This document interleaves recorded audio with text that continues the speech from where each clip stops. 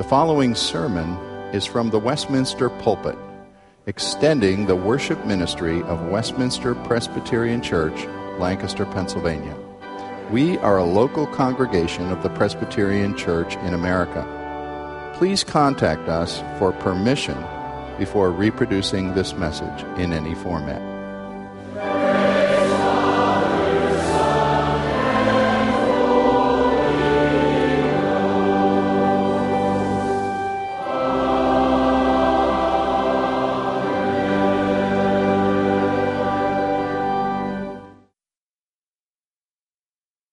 Hosea chapter 1.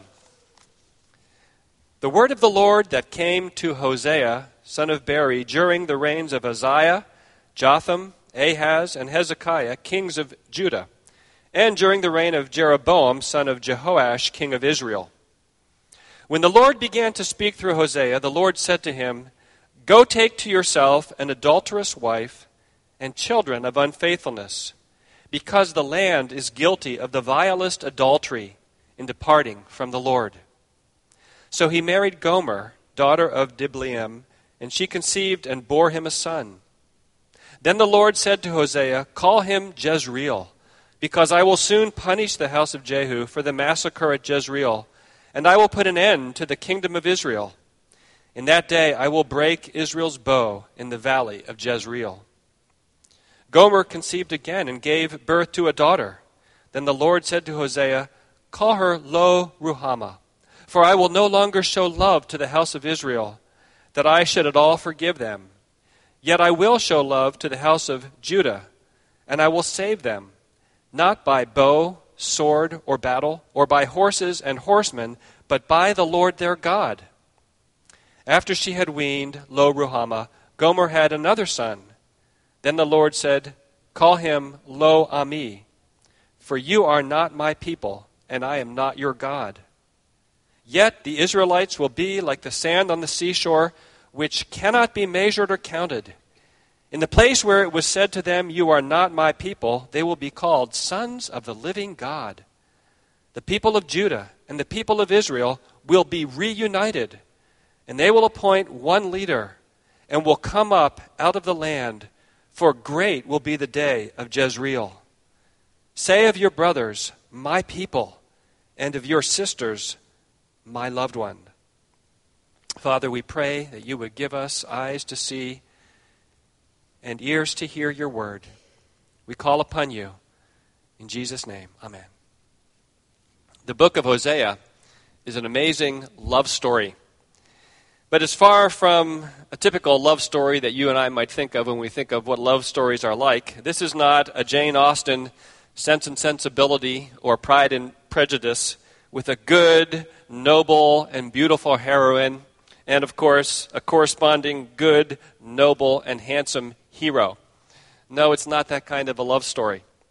The book of Hosea is about undeserved love, God's love. It's about love that pursues and reaches out and brings the object of that love up out of the mud and mire. It's about God's gracious love, God's transforming love.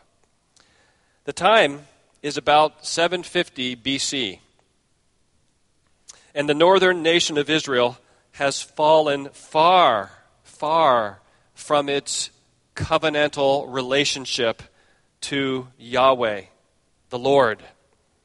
And the nation is coming more and more under the judgment of God because of its idolatry, because of its adultery, we might say. In fact, within about 30 years from the prophecies that began in about 755 BC with Hosea, the nation will essentially be destroyed and taken into captivity. It will fall to the nation of Assyria. And Hosea is one of the prophets sent by God to warn the people of Israel of their folly and to call them back to their God,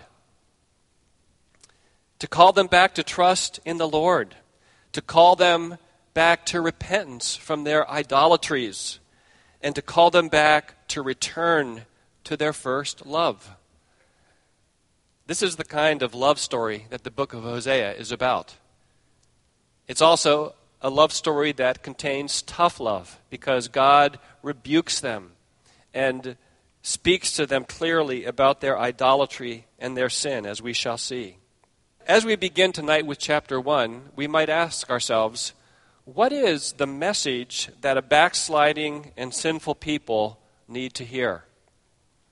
What do you and I need to hear in terms of the Word of God when we and our hearts grow dull and we turn away from our first love? That judgment will come if they don't repent or if we don't repent. Yes, that's certainly a message from God, and that message is found in this book. And the nation of Israel, even during Hosea's ministry, was increasingly experiencing the judgment of God as the whole society and nation spun out of control and bore the fruits of their sin. But even more powerful than the threat of judgment is this message of God's love, God's mercy, the gospel message of God's love for sinners, which is our only hope. And what a powerful message that is from this book. God's love that will not let go of us. That's the message of Hosea, and that's the message that transforms you and me as well as we hold to God through faith in Jesus Christ and know and experience and hold by faith God's love for us in Christ. Well, what do we learn from this opening chapter of Hosea about the great love of God for us? I would like us to look at it under three main points. The first is this: God's unusual call for Hosea to marry Gomer. God's unusual call for Hosea to marry Gomer. We see this calling described in verses 2 and 3. When the Lord began to speak through Hosea, the Lord said to him, "Go take to yourself an adulterous wife and children of unfaithfulness, because the land is guilty of the vilest adultery in departing from the Lord."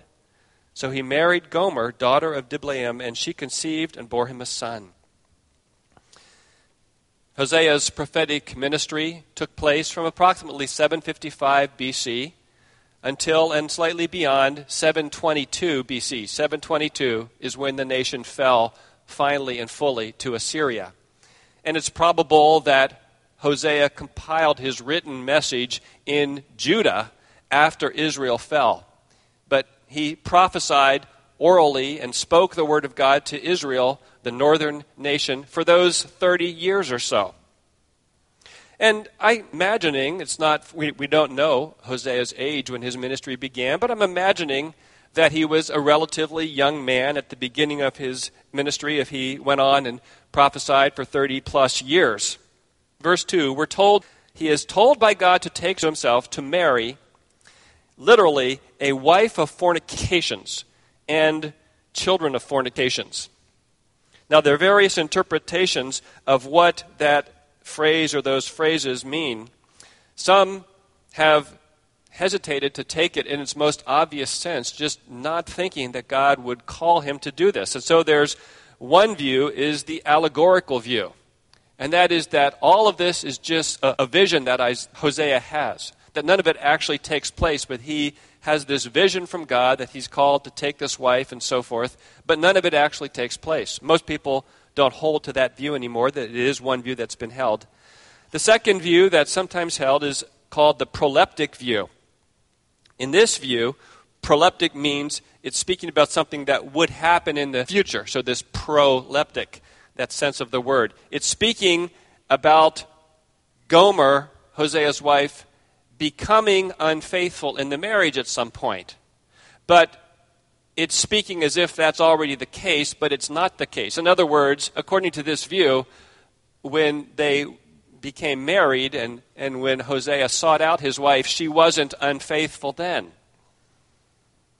That's a possible view, but of course I take what I think is the most commonly accepted view, and I believe the right view, of course, But this is the view that takes it in its most literal sense, that Hosea was called by God to marry a prostitute, and that he did so. He rescued her out of that lifestyle, and it's very likely, and I take the view as well, that the phrase children of fornications means that he also adopted the illegitimate children of Gomer as well. And we'll talk more about that when we get to chapter 2, verse 1.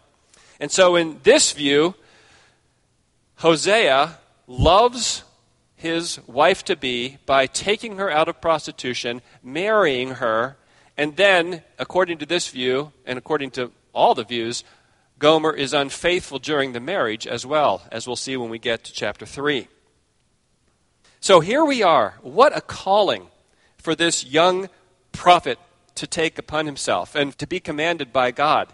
And it's interesting that the Old Testament nowhere prohibits or says that it's sinful for a prophet to take a wife in this way, or that it's ceremonially prohibited. It would have been prohibited ceremonially for a priest to do this. But for a prophet, it's not prohibited. And certainly it's a clear picture of how God loves us in his undeserved love, how he loves us in Christ, how he loves us in our sin and in our unfaithfulness. Here's Hosea. He sacrificed a normal married life, we might say, to love and shelter Gomer and her illegitimate children. And even when she reverted to her old ways after the marriage and went to live with another man, and we're not sure exactly how long this was or what she did, the prophet Hosea sought her and bought her and brought her back out of her ways of sin. What a powerful picture of God's love. And notice that the second half of verse 2 tells us that this is to be a picture that applies to what the nation was doing at that time. There's an explanatory clause at the end of this command to Hosea. It says, because the land is guilty of the vilest adultery in departing from the Lord. What was the Lord saying? He was saying, go take this wife of fornications because this is what the land has essentially done. The land has been unfaithful. The people, the nation, have been unfaithful to their God. They've broken the covenant relationship with their God. Now, I want you to just stop and think how shocking this would have been for the people of Israel at that time. Even though the nation had fallen deeply into sin, it's kind of like if a young pastor nowadays were seeking a call. Of course, we have a son who's a young pastor seeking a call, so I can relate to this. He's doing his pastoral internship this year, and it's wrapping up next spring, and he's already starting to apply. And one of the things he's found is that churches really don't want a pastor who's not married, and he's not married yet, so it's a problem he's got. He might get on a staff church somewhere. But it's just interesting that churches have a certain kind of pastor they want, and they want him to be married and so forth. But can you imagine the disadvantage to be Hosea? Preaching the Word of God, teaching the Word of God, and if he were a young pastor now seeking a church, can you imagine what his resume would say about describing, his background, and then if he described his wife's background? Okay, put that resume on the no pile. He wouldn't get very far. This is what God called Hosea to do. And this shocking command given by God to Hosea. And I think the reason that there are these other explanations is because it's just so shocking, and many commentators historically have been unable to say, well, we really believe God would have called Hosea to do this. This command was given to show the amazing depth of God's love for us. And of course, this love is even more clearly exhibited in the shocking death of Jesus Christ for sinners, for you and for me. And so as we think about this first point and God's calling on Hosea's life, just meditate briefly with me on the greatness of God's love for us in Christ. It's absolutely vital that as Christians, we drink deeply of this truth. because this leads to increased faith in Jesus Christ. It leads to our growth in Jesus Christ. And if you are here tonight and you haven't put your faith in Jesus Christ initially, if you haven't come to Him, come to Christ and given Him your life and cast yourself upon Him and turn from your sins and said to Him, Lord, forgive me, give me new life. What is it that's going to convince you of that? What's going to move you to take that step? The most powerful, the deepest motivation of all is understanding and seeing something of the love of Jesus Christ that you and I do not deserve and will never deserve. And it helps us to grow in Christ every day. William Romaine, one of the great leaders of the Great Awakening, said this about the battle against sin in our lives. He said, "No sin can be crucified in heart or life unless it first be pardoned in conscience. There will be lack of faith to receive the strength of Jesus, by whom alone it can be crucified. If it be not mortified in its guilt, it cannot be subdued in its power." That's a pretty long quote, but essentially what William Romaine is saying here is that you can't put to death sin in your heart or life unless your conscience first knows that you are pardoned, that you are forgiven of your sin. You won't have faith to fight against sin and all its power if you haven't experienced the pardoning, forgiving power of Jesus Christ and His cross. That's the point he's making here. He's saying it cannot be subdued in its power. Sin can't be put down and resisted in its power if it's not mortified in its guilt. In other words, if the guilt of sin is not cleansed first. And really, William Romaine is pointing us to the power of God's love in Christ. God's love that forgives us through the gospel and through what Jesus Christ did.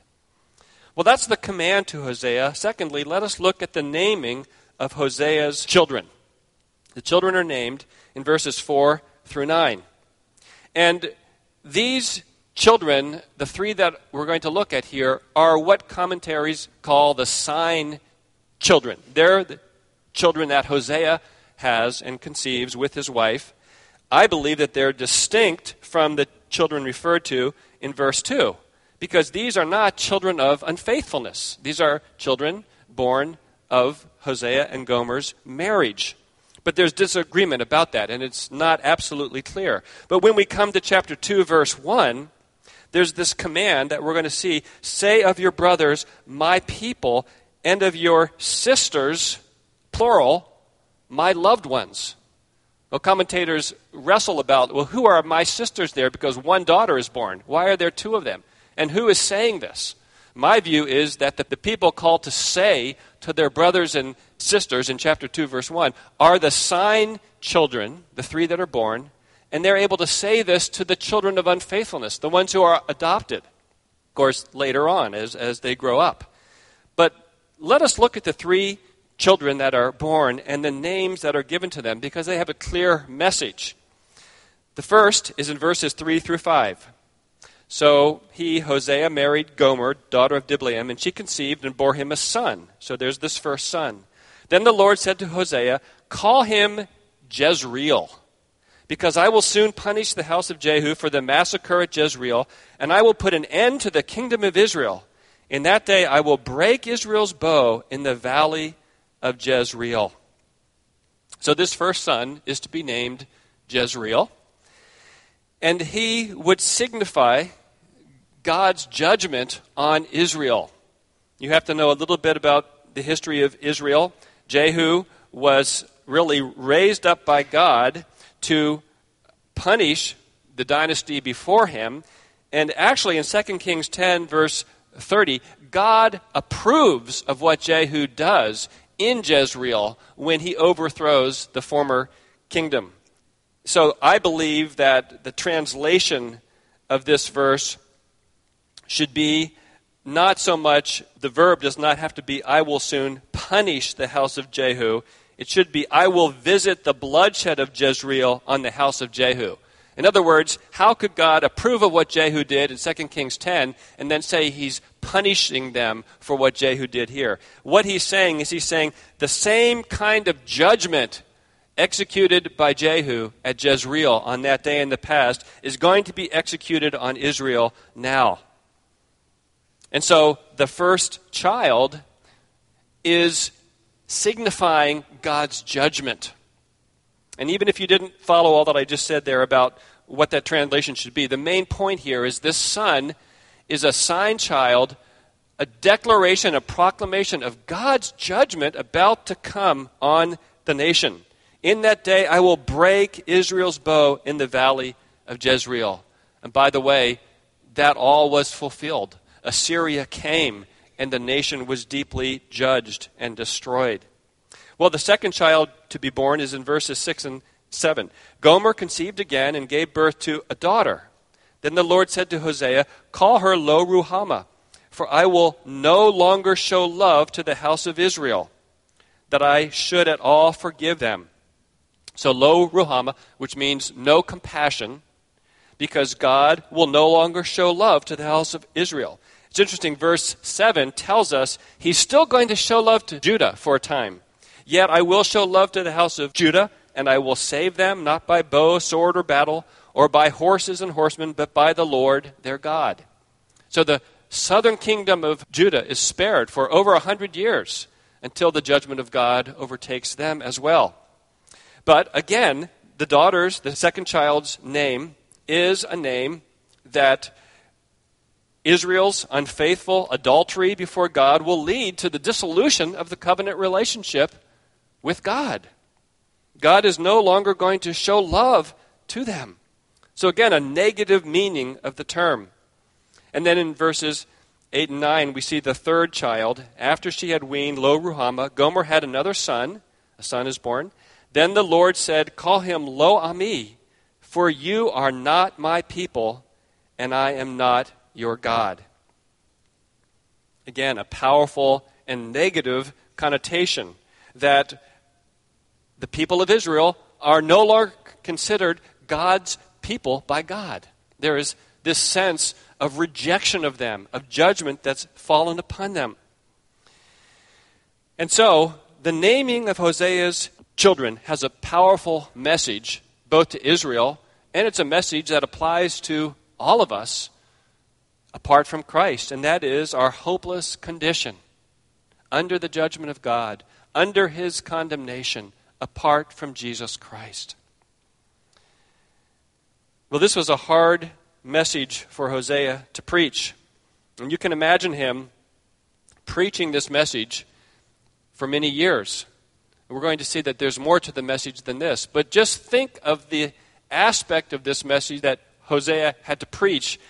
Can you imagine, as a young prophet, for example, proclaiming in Israel that God was going to judge Israel, that his judgment would most surely come upon them?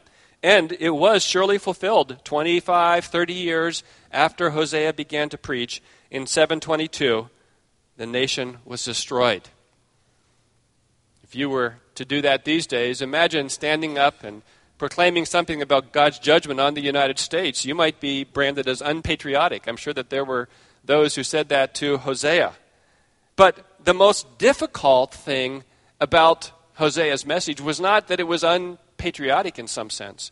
No, the most difficult and the thing that cut most deeply is that it's a message that showed the desperate condition of sinners apart from God's grace. That's what these names convey.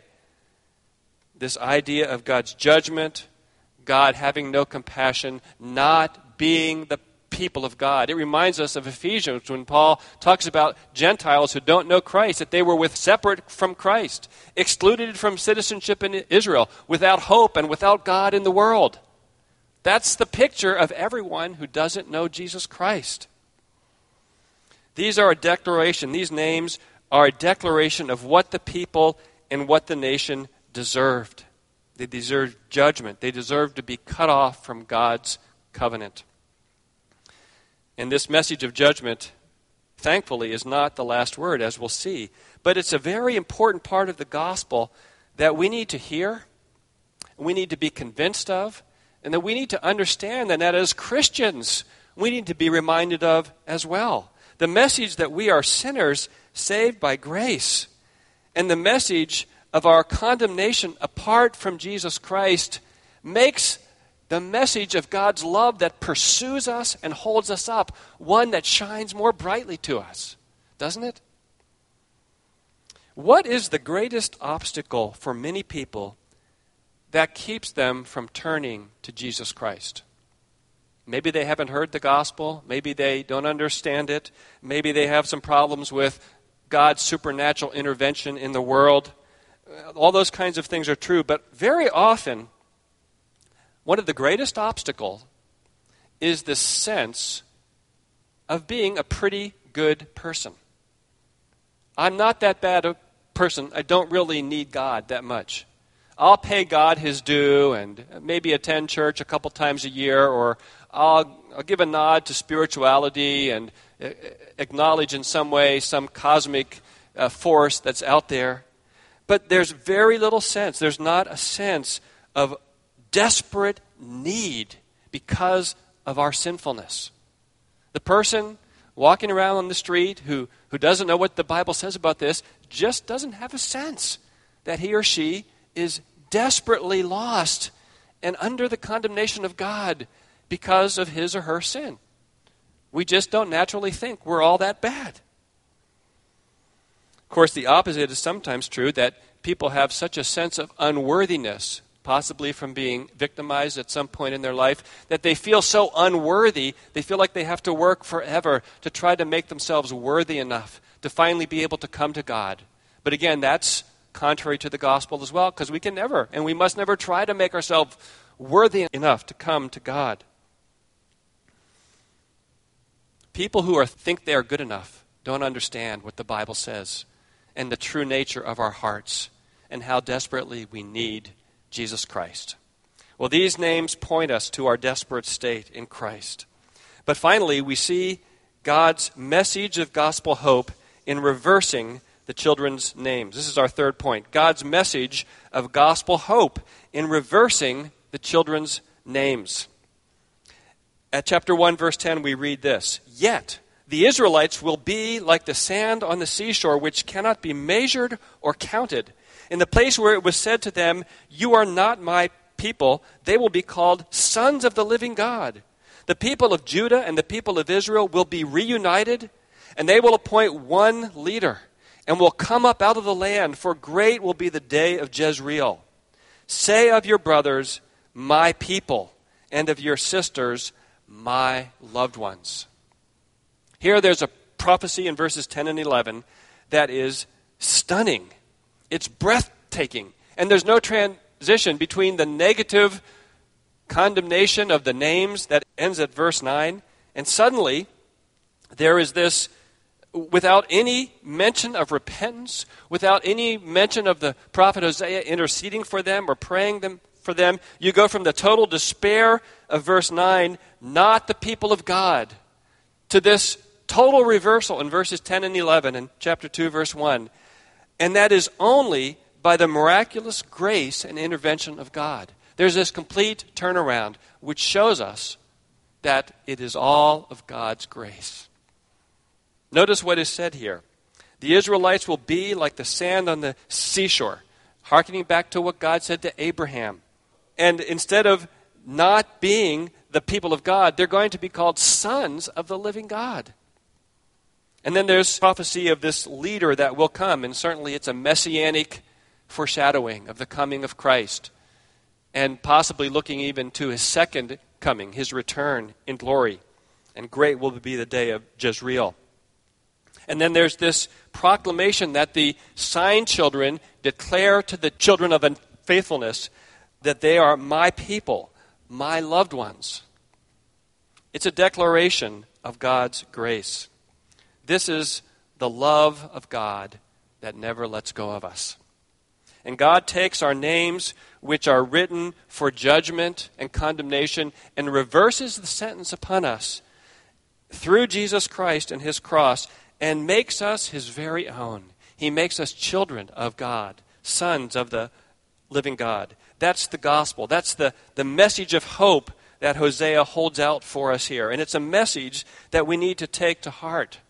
And we need to ask ourselves, well, what is the what is the impact that this pursuing love of God, mirrored and reflected in what Hosea did, taking this wife of unfaithfulness and marrying her, and as we'll see, pursuing her when she falls back into her unfaithful ways. If that's the love of God, what's the impact on my life?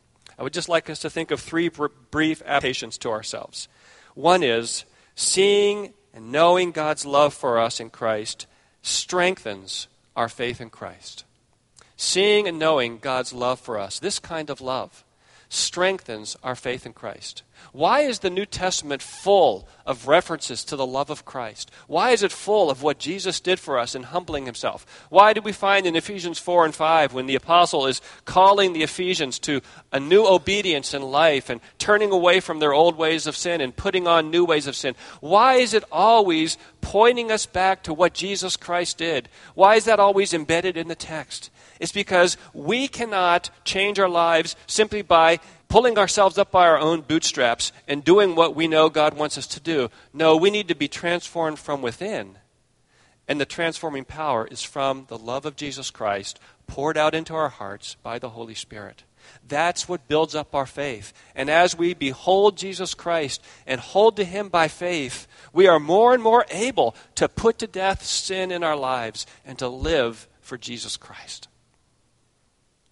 Secondly, seeing God's love for us in Christ helps us to more genuinely hate sin and turn from it.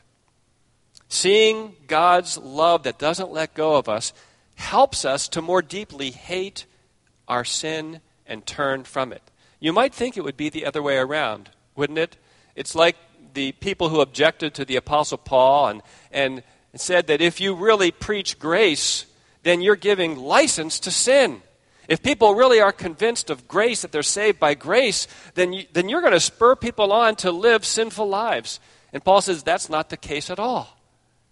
No, not at all. He says, if you really understand the gospel and that you are a new creation in Christ and that Jesus Christ has given you new life, that's going to motivate you more and more to live for Jesus Christ and to be done with your ways of sin.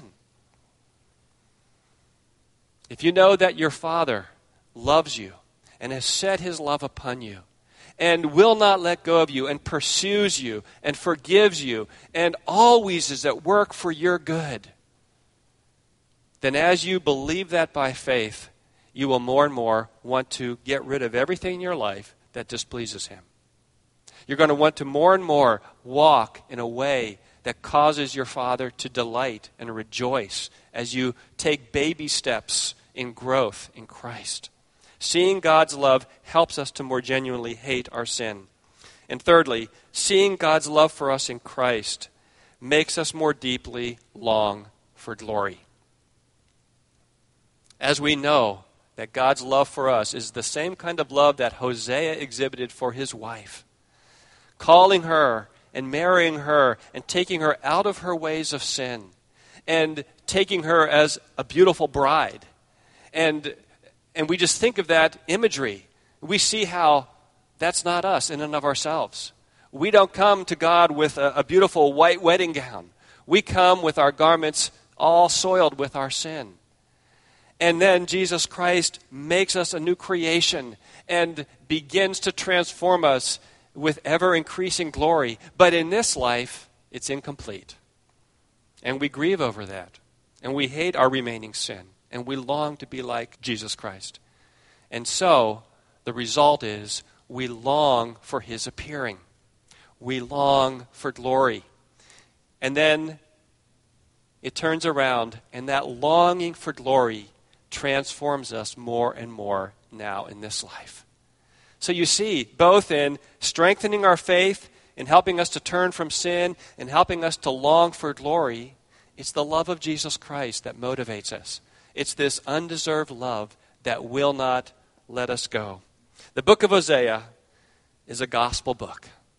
We're going to see it's got the gospel in powerful ways. It's a book that calls us to turn away from our adulteries, our unfaithfulness, our idolatries that still hold on and are found in our hearts.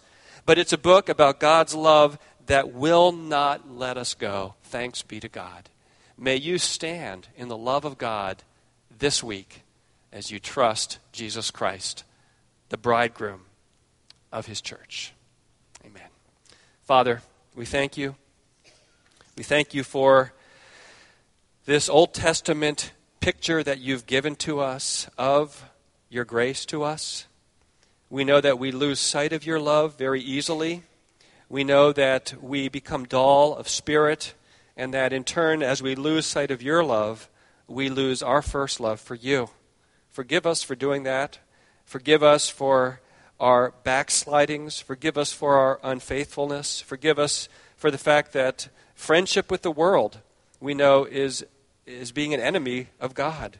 And even as James calls us out of that friendship with the world, we pray that you would help us to be true to you as we trust in your unfailing love for us.